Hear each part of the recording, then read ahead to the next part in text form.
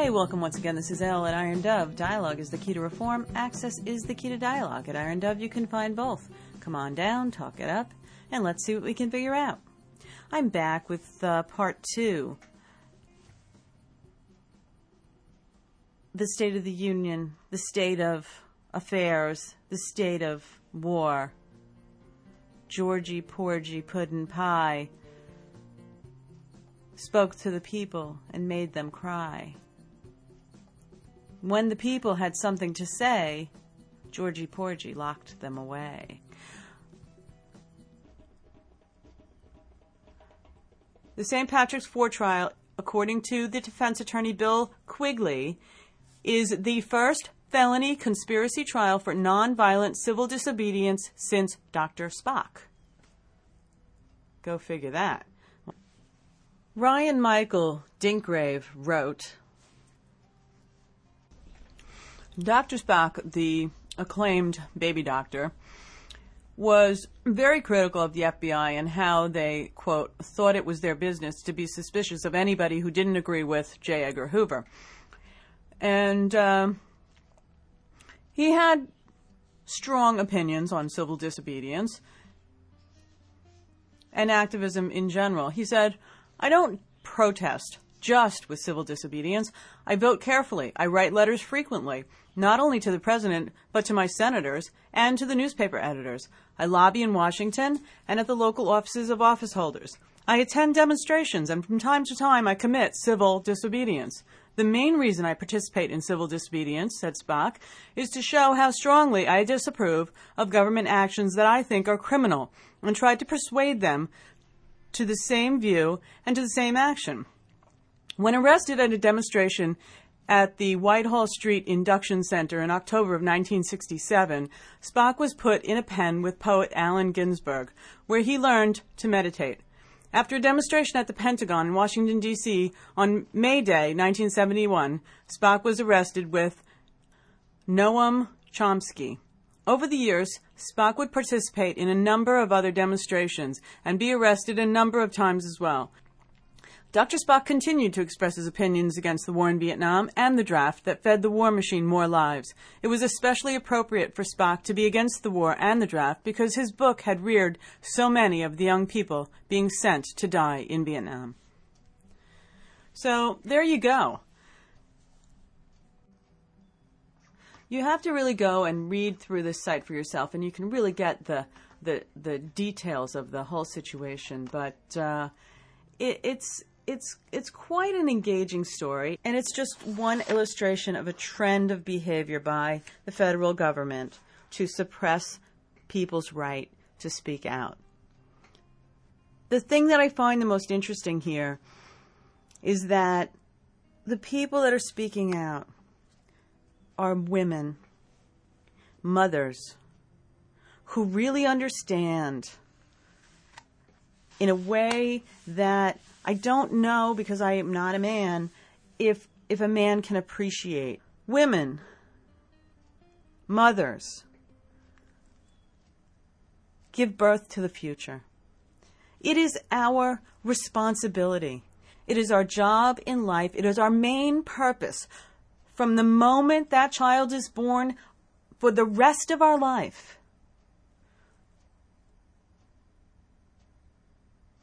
to protect, to defend, to encourage, to grow, to act in the best interest of this child, because this child and all children are our future. Our future is in the hands of the children. These women are protecting the children, the future.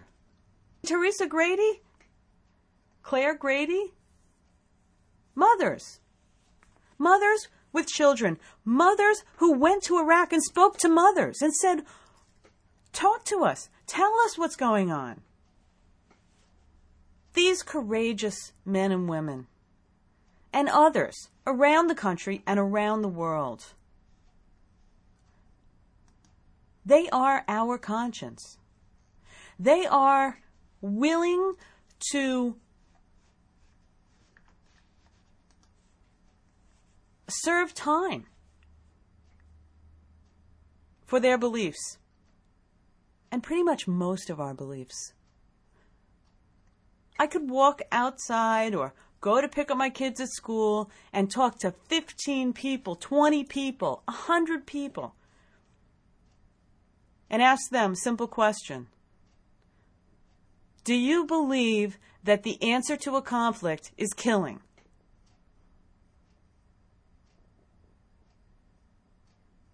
And I might be taking a leap on the edge here, but I would venture to guess that 99.999% of the people that I ask that question to would say, killing is not the answer to conflict. And yet, our government perceives that to be a proper answer. Women are the spark that light the flame. Women are like the earth that contains the fire. We tend the fires to keep them light, to keep the light in the world, the goodness in humanity. When Cindy Sheehan got kicked out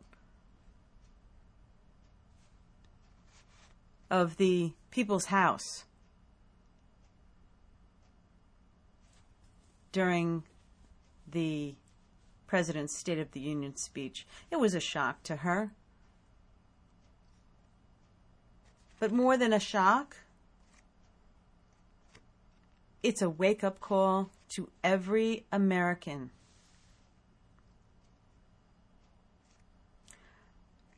Her son was killed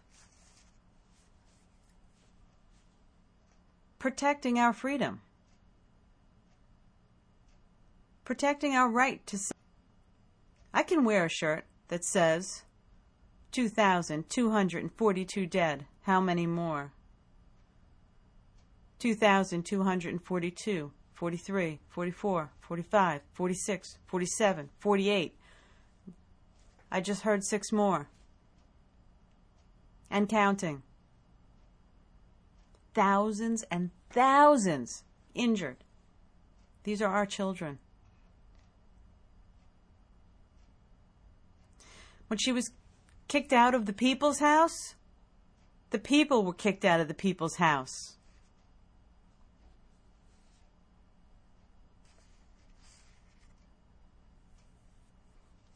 We have a right.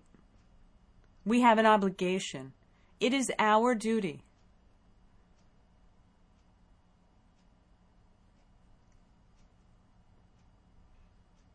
to protect our children from harm. Cindy Sheehan, Teresa Grady, Claire Grady, and others, many others, moms, women who've had enough. Families for Peace, Gold Star Families. What's a Gold Star family? Gold Star family is, unfortunately, someone who has lost a loved one to war.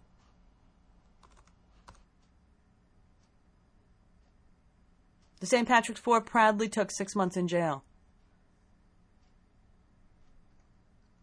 rather than suffer the guilt of doing nothing. I always tell my kids this. You choose. And if you don't choose, by default, your choice of doing nothing is a choice. You chose the status quo. And if the status quo is unacceptable, then you must choose another path. Non-action in and of itself is not choosing. It is choosing to continue. People complain. People say, oh, I don't like it. It's not. I was talking to somebody very close to me recently, and she said, well, when are people going to make it stop? What can we do? How do we get it to stop? How we get it to stop is civil disobedience. Massive civil disobedience. Every single mother in America who understands the value of their precious children's life and the lives of all of the children worldwide, mothers worldwide, that's a powerful force. And some will be jailed. And some will be censored. And some won't. Because truly amazing people are out there. And unfortunately, for many, it won't happen until something catastrophic happens. Cindy Sheehan was just a regular mom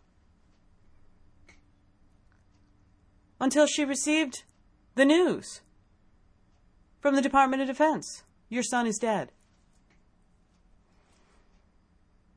And thousands of parents have received that news. Thousands. Your son, your daughter, 18, 19, 20, your husband, your brother. Some just barely adults, some already been in the military, retired, were called back, leaving widows and children, teenagers, to fend for themselves. The answer to misbehavior is not killing. The answer is dialogue. The answer is discussion. The answer is negotiation. How many? How many more? Take a look at the photo albums on the website of St. Patrick's Four. In particular, photos from Iraq. How our bombs cause collateral damage. That's right, collateral damage. You know, I've talked about this. That antiseptic way of saying we killed innocents. I mean innocents. I mean babies. Children. Small children. Who couldn't possibly have anything to do with anything. When our smart bombs are stupid enough to take out innocents, children, walk a mile in their shoes for a second. Think for a moment how you might feel if your child went to school one day and somebody dropped a smart bomb on their building. Again, this podcast continues to be so long that I'm going to break it up and make it part 3 tomorrow. So drop me a note. Let me know what you think so far. And until tomorrow, this is Ellen Ironed Up signing out.